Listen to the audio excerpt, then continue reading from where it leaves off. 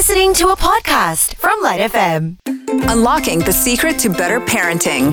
This is Growing Pains on the LITE Breakfast. Today, we're talking about same trauma, different cope with our resident child psychologist, Katyana Azman. Katyana, first off, when it comes to the issue that we're talking about today, when it comes to traumatic events in one's childhood, whether it's a death in the family, an accident, abuse, etc., they can have harmful effects on kids' future relationships. But why is it that some siblings, even within the same abuse that they may have gone through or the same traumatic event they may have faced, some siblings grow up to be more affected than others? I mean, there's a lot of factors. Personality can be one part of it, right? So how we respond to anything that happens around us, whether it is traumatic or even good things that happen around us, all boil down to how our brain processes it or how we perceive it to be. Sort of like whenever something happens, your brain kind of does a calculation and decides whether or not it is something that is good or bad for you, something that is exciting, something that's scary. So your brain will do that calculation based on its own experience with you, right? And then come up with a decision as to whether it's something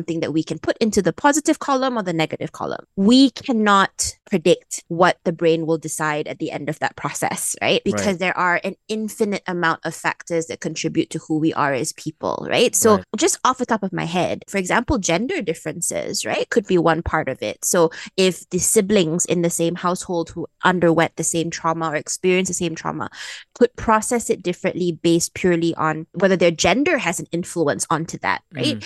Because as we know, somehow, males feel a lot less like they have the permission or they're a lot less allowed to speak about their feelings. So maybe that might have been something that impacted how it manifested. We could look at birth order, whether the older children were expected to kind of set an example and quote unquote toughen up versus the younger ones. We could also look at whether or not these children had access to the same level of support.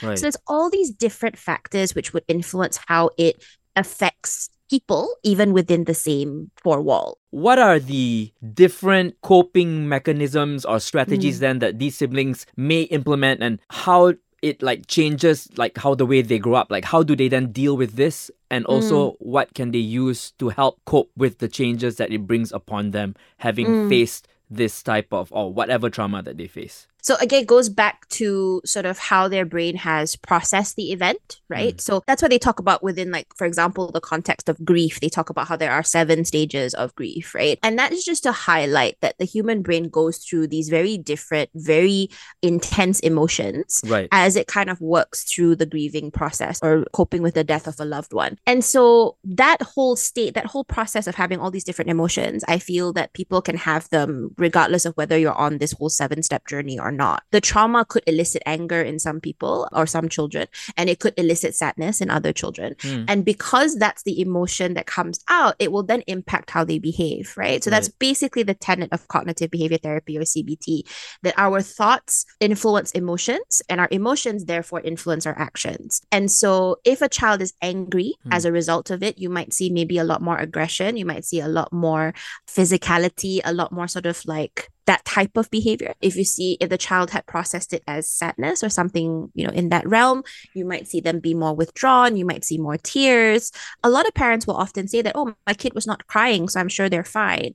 Look for other changes in their behavior. Look for different ways with which their temperament is presenting, because that could give you an indication of how they're processing it. But the one thing I tell parents is that, like you've highlighted, no 2 kids, even in the same household with the same experience, will present the same. And so please do not try to compare or use one child's experience as a benchmark, because that could have really, really negative consequences. How do we determine the effects of trauma on a child and whether or not there needs to be some sort of strategy even employed for it? If it seems like the child is dealing well, do we assume that the child is fine, or should we dig deeper and ask more questions and encourage the child to communicate even though they seem like they're in a good state of mind? I would give them a lot of room, right? Because that's the difficult thing about trauma is we can never fully appreciate how one person is dealing with traumas.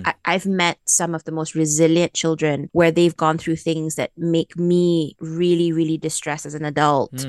And they just kind of take it on their chin and just be like, it is what it is, right? And the worst thing you want to do in the face of a child who is coping well is to make them think that they shouldn't, right? So I tell parents to be very cautious over how you bring up the topic itself, or at least be very careful with not trying to make the child feel that A, there's something wrong with them because they're not more upset than they are, or B, that they should be, right? That there is something that they're missing.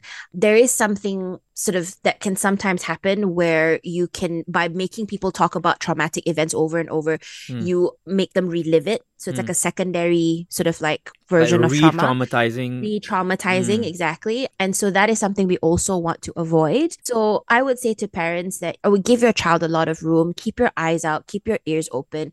If your child is starting to bring up certain things or do things that are different to their usual temperament, that's usually a sign they're working through it, and you need to support them. Offer yourself up in the role of assisting them. Ask them if there's anything that they need help with, anything that you could do. If they bring it up, talk about it. If they don't, take their cue.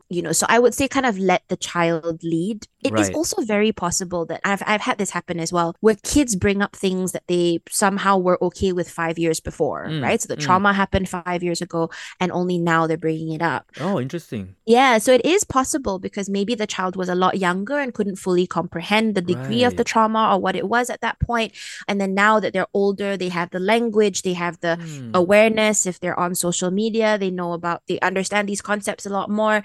So it's very possible it will come up as a topic of conversation 5 years later. Address it in 5 years, right? So I think it's about, making sure that you let your child lead. Do not tell them how they should process the trauma. One of the things that I remember hearing a lot as a child, and also just hearing a lot even now as a therapist, is when children have experienced the death of a loved one, a lot of families tell them they're not allowed to cry. And I've heard a lot of kids being reprimanded for crying, and they use stories about how it is not good because the loved one that's passed is now suffering because you're crying. A lot of these narratives, right? And I think that can cause children to develop a bit of an unhealthy relationship with trauma, in the sense that they have an unhealthy relationship with their own emotions, because they're not allowed to feel in the entirety the emotions that they're going through. Yes. And they're also almost kind of punishing themselves in some extent, where it's seen as a sign of, especially if you're saying like you are hurting the loved one that just passed on because you're crying,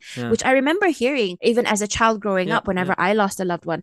And it was just, imagine the child then feeling that you are incurring intentional hurt onto someone you care about with your feelings, and how much of a really, really difficult relationship they're going to have later on with that type of emotion, right? So I think that, you should kind of let kids deal with trauma however they need to, so long as they're being safe. So if they are, say, teenagers, for example, might want to resort to substances and things to not think about it, to avoid it. Intervene, absolutely, when it's anything to do with their safety. But when it comes to how they're emotionally processing things, give them the room to figure it out and intervene when you need to. But don't tell them where they should be. In the Asian culture especially, there's a lot of that, like, be strong, or, don't let them you have to be strong for your mother, or you have to be strong for, things like that. Yeah, you're right. Yes.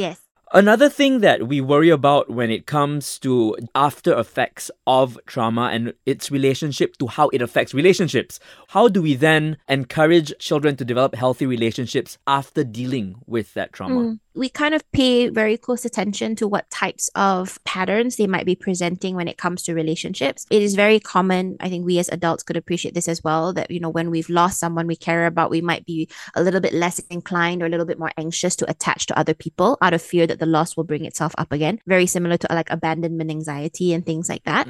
So it is not uncommon that kids might want to keep to themselves. So again, if you're noticing that it is really starting to impact them and they are not wanting to bond with people or to make friends, or if you have an older child who's dating, not wanting to get into relationships, these are things that you should absolutely bring up, right? And these are things that you should help them work through, because a lot of their fears are, of course, valid, but they're also distortions, which means that the belief system that everybody leaves and that you'll always be alone, whatever narrative they might be holding on to, is obviously not real or not true or not accurate, but it is something that they believe because they have just suffered a significant loss. So kind of guide them through that, talk it out with them, help them kind of see a different perspective, which comes from, of course, you, and then kind of take it from there. But it is 100% normal. So to anyone who might be concerned that their child is not their usual happy-go-lucky, super friendly, jovial self, it is absolutely normal, a reaction, so long as it's within a certain acceptable time frame and the child is still able to kind of feed themselves, go to school, do the basics day to day. But yeah, it can impact their relationships. Just got to keep an eye out for how. When it comes to healing from trauma, it seems like an Asian thing in many cases to try to keep trauma away from in-house. Yes, in-house, just with the family. Don't let anyone else know. Don't air your dirty laundry to anyone else, right? Is that really the most healthy way to deal with it and cope with trauma? At what point then do we bring it to external help? Do we need a point in order to then seek external help for it? I think, this whole like don't air your dirty laundry thing I find really difficult because it has been the thing that has kept mental health back in this country. But I think that when you're going through sort of like shared trauma, of course there is a lot of sense of support and community that comes with keeping things in-house, because all the people that you live with are people who have gone through the same thing. They knew the person that passed or they'd gone through the trauma with you.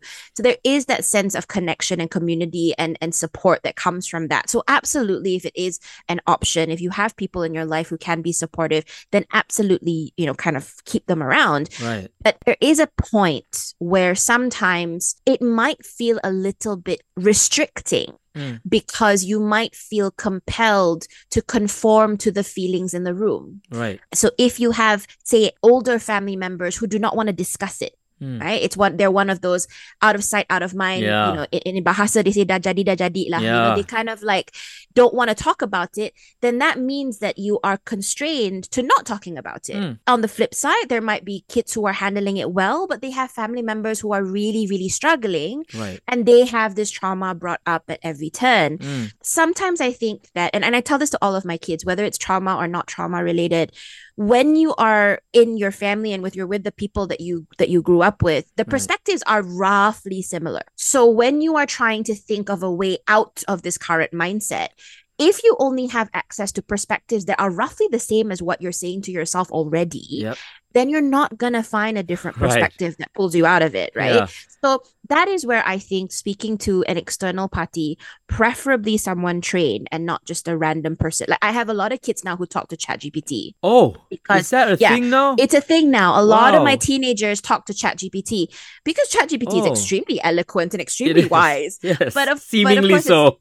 Seemingly so, frighteningly so. But it's obviously not a trained psychologist or a human being who can understand those nuances. So speaking to someone external does have that benefit. And plus, there is zero consequences that come from talking to a therapist because I am not going to get mad at you. I am not going to impose my opinions on you. So worrying about whether, because I remember going through this when my grandma passed and I felt I was already training to be a psychologist at the time. And I remember just wanting to talk about it to family members and being very keenly aware that it might cause them hurt. It might make them uncomfortable. Even within that context, you might feel like I can't be 100% open because I don't want to upset somebody else. And that's going to take away from your grieving process if that's what you're going through. So I think that there is a point where speaking to an external party is very, very helpful. But I would say to people, if you have individuals or if you have a community that have gone through it that can support you in your home, then absolutely rely on them. Right. But if you need to, the help is there on the outside. Always realize that there's an option. Don't shut it off. There's always that option. Keep it open in case you might need it. And also be aware enough for the needs and the wants of the kids or the children to be able to know that there's a point where, you know what, maybe I need someone else other than me. Because maybe sometimes there may even be a little bit of shame when it comes to a parent thinking that, oh, I'm not good enough to be able to help my kids get through this. There is no shame. There is no shame. Yep, there isn't. You've been listening to a LITE FM podcast on Shock. That's SYOK.